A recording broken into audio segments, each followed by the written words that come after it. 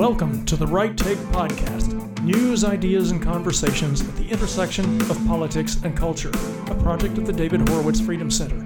I will be your host, Mark Tapson. Welcome again to the Right Take Podcast. I am your host, Mark Tapson. There's a lot going on in the news this week, as usual, a lot of things I could address. But today I want to follow up with further discussion about the topic of my previous podcast episode about the transgender community and the inherent violence of the left, and what the normalization of that violence says about the current state of our culture. And I want to address why all this trans madness has become the flashpoint, the central conflict of the culture war between left and right. And it is between left and right. Some people will say, no, the real culture war, the primary clash of civilizations, so to speak, is not between left and right, but between globalists and nationalists. Some will say it's between socialism and liberalism, or between the elites and the 99%.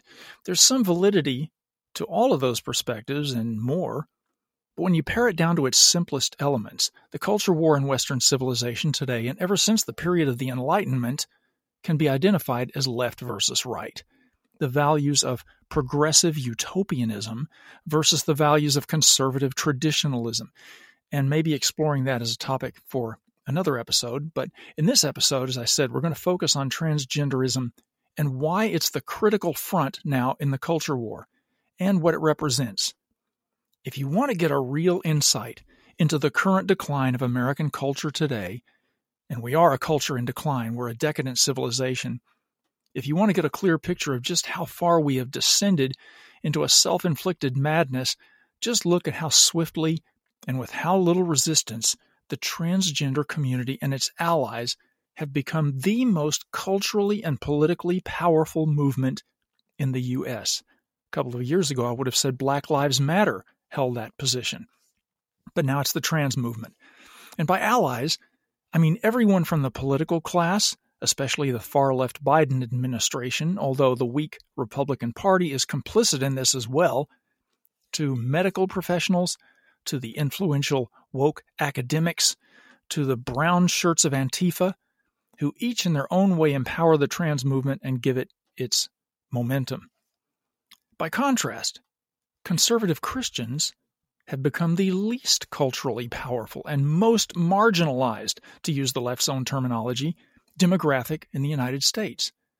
As proof of that, look no further than the public and media response to the recent mass shooting at a Nashville Christian grade school perpetrated by a 28-year-old female, formerly a student at the school, named Audrey Elizabeth Hale, who identified as a transgender male.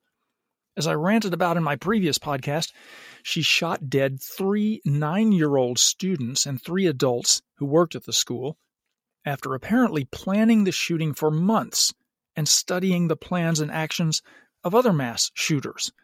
So this was carried out as a thoroughly premeditated mass murder, not a sudden burst of insanity or rage. And the reason I've waited this long to do a follow-up episode on this topic is that the shooter also left a manifesto, reportedly explaining herself, a manifesto that had not been released to the public. And I was hoping to get some insight from that manifesto into the shooter's motivations before I did a follow-up episode. But that manifesto still has yet to be released to the public, and there has been zero follow-up or curiosity from the mainstream media about it. Both of those points almost certainly tell you that the shooter's motivation must be damaging to the mainstream cultural narrative about who the actual violent haters are in our society. And let me back up a moment and assert that, yes, Audrey Hale was a she. I don't care whether she identified as male. I don't care if leftists throw their typical insanely violent tantrums because I'm dead naming her, using the name that she went by before she decided to act male. She deserves no respect, even in death, because she chose to make her last act on earth, slaughtering little kids and unarmed innocent older people who sacrificed their lives to protect those children. I emphasize that she chose to do this. She wasn't driven to it. She wasn't entrapped by law enforcement. She deliberately decided and stuck with that decision for a period of months to kill as many people as possible at one or more venues where she knew there was no armed security, and she shot dead 9-year-old children. I grieve also, of course, for the 3 adult staff members, but there's no denying that it takes a special depth of evil to target little children. Speaking of which, with 6 dead at this Christian school, 3 of them kids, as I keep saying, you would think that there would be a public outpouring of grief and outrage over this atrocity, as there always is in the wake of a mass shooting. But this one is different. This one has been treated differently in the left-wing media, by left-wing politicians, by celebrities, almost all of whom lean left. In other words, this shooting is being perceived differently by the cultural elites and by the young generations who have been successfully brainwashed by the transgender movement. The reason is that the shooting can't be blamed on a cis white male or a white supremacist or a Trump supporter or a member of the NRA, not one of which, by the way, has ever committed a mass shooting. This time, the shooter is a trans person, and the victims tragically belong to the wrong demographic. They were white Christians, which means they belonged to the left's most hated designated oppressor group. And the perpetrator belongs to the most protected, most celebrated, oppressed group today, transgenders. Therefore, the story being pushed since the massacre itself has been that the shooter, Audrey Hale, is first and foremost a victim herself. And arguably, the left would say, even the real victim here, driven by Christian intolerance and homophobia to arm herself heavily, plan for months to kill many people, and then commit mass murder. And by extension, the larger trans community itself has been victimized, so the narrative goes. Here's a good example of what I mean. A recent episode of All Things Considered on National Public Radio. Now, NPR, of course, is a left-wing propaganda outlet, which Elon Musk rightly noted by designating it on Twitter as state-affiliated media. NPR correspondents Adrian Florido and Melissa Block said that the transgender community, quote, fears a further escalation of hate, unquote, after it was revealed that the Nashville school shooter was trans, and their fear has been amplified due to a surge of anti-trans rhetoric. Florido said, today, March 31st, is the annual Transgender Day of Visibility. Okay, let me just stop him right there. Do transgenders need a day of visibility? Are they invisible? They're everywhere. Their numbers are surging thanks to a culture that encourages and even celebrates this grotesque, farcical, biologically incoherent gender confusion. Every single day we're inundated with the latest silly prancings of men pretending to be women on social media and in the news. The great pretender Dylan Mulvaney was made the face of Bud Light beer, among other corporate contracts, after having been granted a White House interview with no less than the president himself. Transgenders are not an invisible community. They don't need a day of visibility all to themselves, just as the LGBTQ community doesn't need an entire month of mandatory celebration. Okay, let me continue with the statement from this NPR correspondent who claimed that the LGBTQ community fears a further escalation of hate. An escalation of hate from whom? Who is attacking them? It's 6 Christian students and school staff members who lie dead and their families and friends devastated. What about the escalation of hate against them, against the Christian community? Christians are the most persecuted religious demographic around the world. In some countries, they're facing a literal genocide, not the fake genocide that the trans community lies about. And now in America, the media won't even mourn the victims of a school shooting for 2 reasons, as I've already highlighted. 1, the victims were white Christians, and 2, the shooter was trans. Anyway, NPR then reported on how fear among the trans community, quote, has been amplified this week by rhetoric and right-wing media that brands the entire trans community with the actions of one killer, unquote. What galling hypocrisy. First, there is ample evidence across social media that many in the trans community and their allies in the left-wing shock troops of Antifa are gearing up for a wave of actual violence against Christians and conservatives whom they claim are waging genocide against this supposedly invisible, oppressed community. Witness, for example, the planned Trans Day of Vengeance that was ultimately canceled because Antifa claimed they were receiving threats of violence.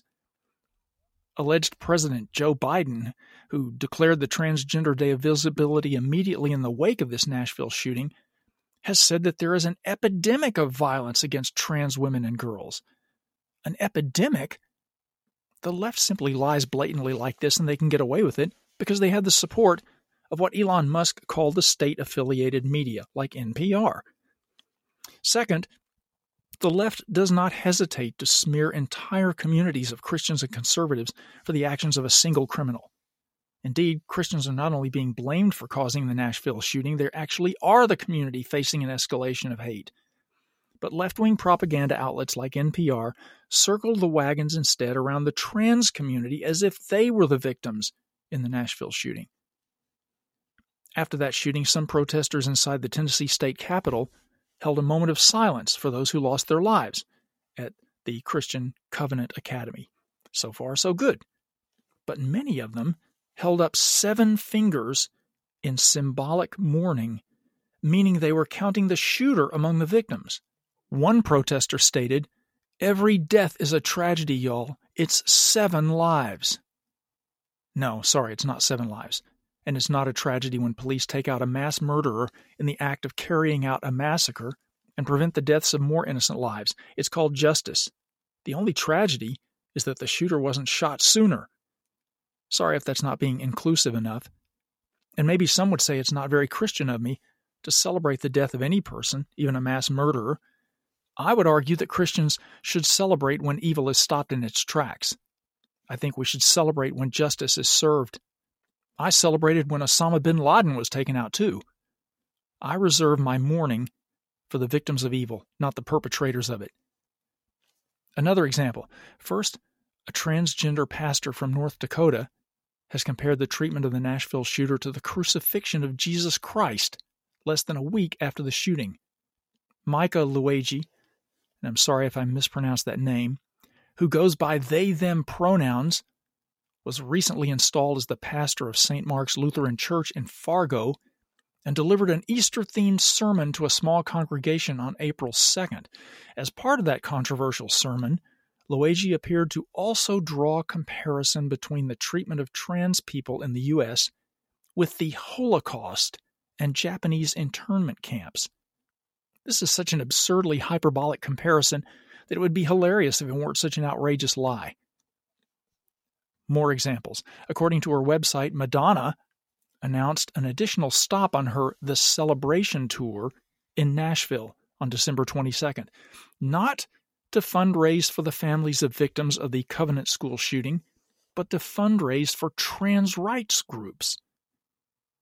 Then there's the e-commerce site Etsy, which allows a significant number of shops to sell trans-themed items that threaten violence.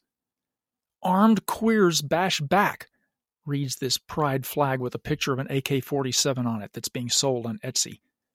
"Respect my pronouns or yours will be was-were," reads a sweatshirt. One t-shirt pictures 3 daggers along with the words, "Protect trans kids." "Respect gender pronouns or I will identify as a problem," reads one sticker. Another one reads, "Respect my pronouns or die by my sword." "We're here. We're queer. I have a brick," reads a candle. A candle? Who sells candles with political activist messages, especially violent ones? As Tucker Carlson noted in a Fox News commentary, a trans girl tried to assassinate Supreme Court Associate Justice Brett Kavanaugh at his home last year. Then a self-described non-binary shooter later murdered 5 people at a Colorado nightclub. In 2019, a trans teenager shot 9 people at a Denver high school, killing 1.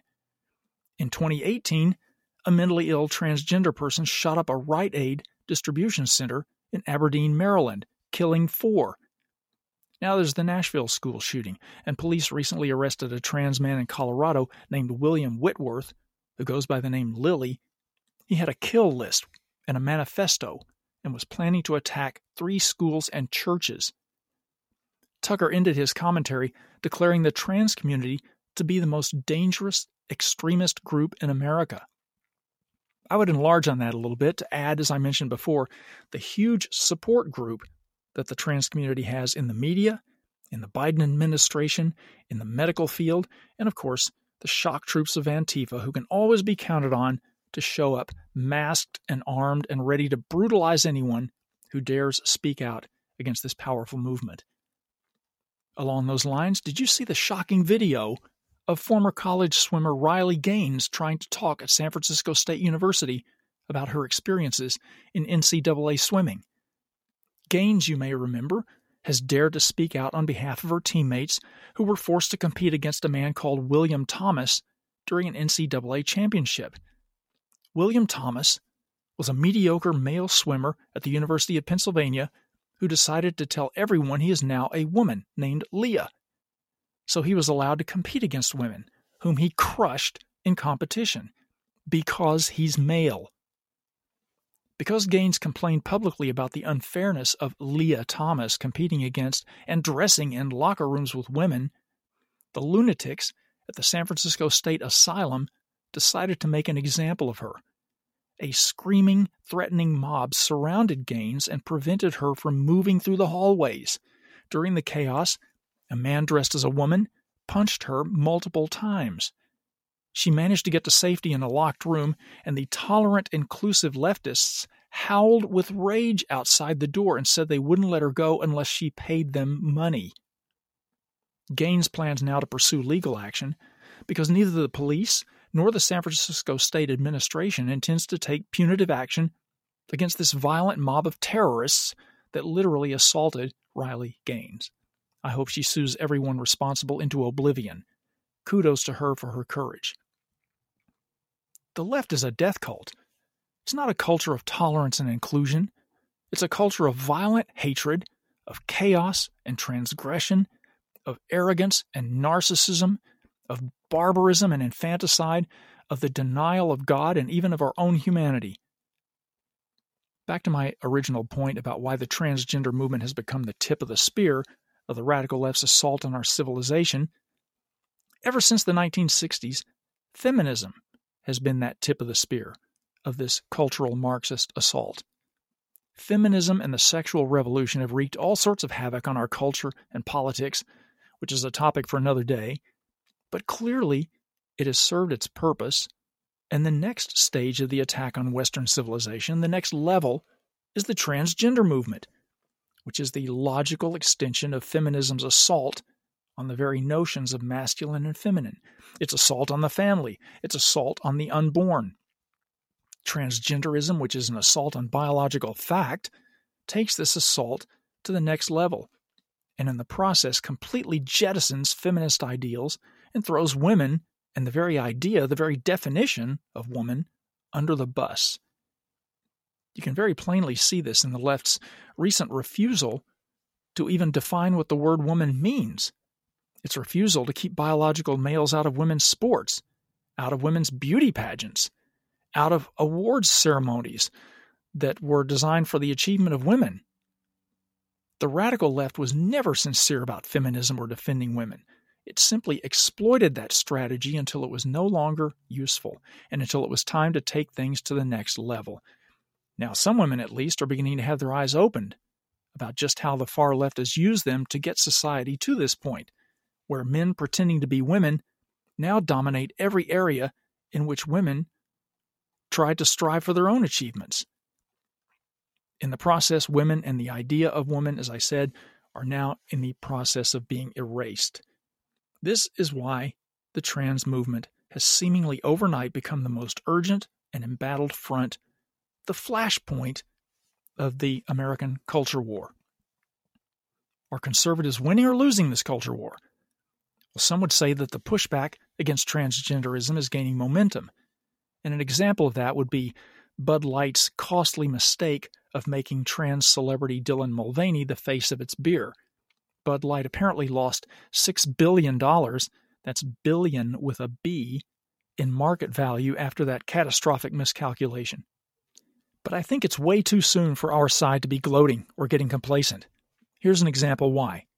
Country singer Kelsea Ballerini recently opened the CMT, or Country Music TV, Music Awards with a tribute to the 6 victims of the Nashville school shooting, then danced alongside drag queens on stage from the show RuPaul's Drag Race. Now, I know drag queens are not the same thing as transgenders, but it's all part of the same breakdown of sex in our culture, the eradication of differences between male and female.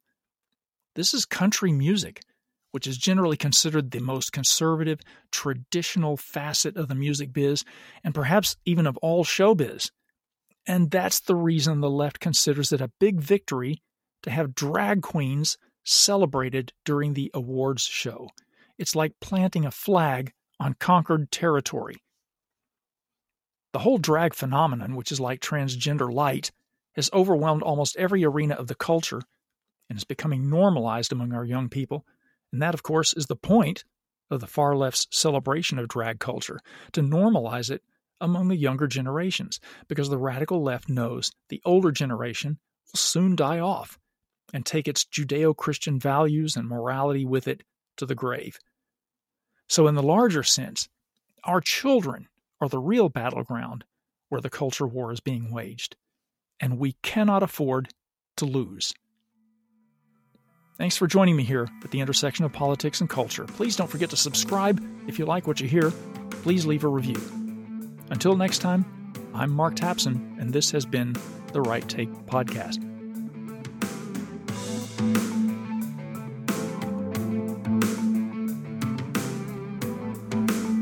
The Right Take with Mark Tapson is a project of the David Horowitz Freedom Center and Front Page Magazine. Unauthorized reproduction of this podcast without express written consent is prohibited.